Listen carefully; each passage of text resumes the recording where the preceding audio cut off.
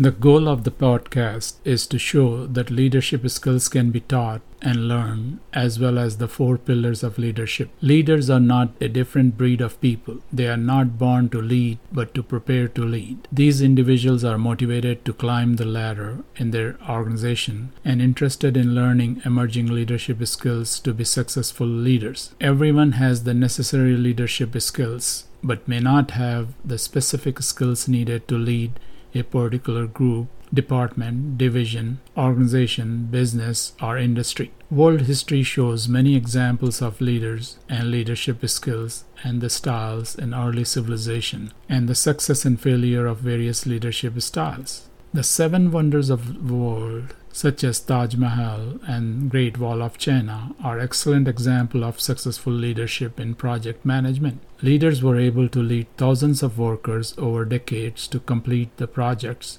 that the world still admires. History also shows that leadership skills can be taught and learned. Leadership skills and styles are learned under the umbrella of the culture, and the learning process starts as children are growing up. In a family, father and mother are the leaders. The children learn the basic skills of leadership from parents and build their leadership styles when they form their own family units. I like to learn through observing family, friends, and co-workers. I have seen my family and other families. Whenever the eldest child was asked by their parents to watch their siblings, they were ready to take the leadership role in the group. They used their learned skills from their father and mother to protect their siblings and make them behave properly. The readiness of children to take the leadership role at the parents' request shows that we learn leadership skills while growing up. Children learn the basic skills of leadership while growing up, and the parents improve their skills while managing and leading the family. We also learn leadership skills and styles from social groups, public sector organization, educational institution, and religious organization. These learned skills become the foundation of an individual leadership style in the workplace. The first step in becoming a successful leader is recognizing that leadership skills and styles are learned before entering an organization. Second, to prepare and learn leadership skills and styles that are inappropriate and learn the leadership skills and styles that are appropriate for your chosen business and industry. Third, focus on four pillars of leadership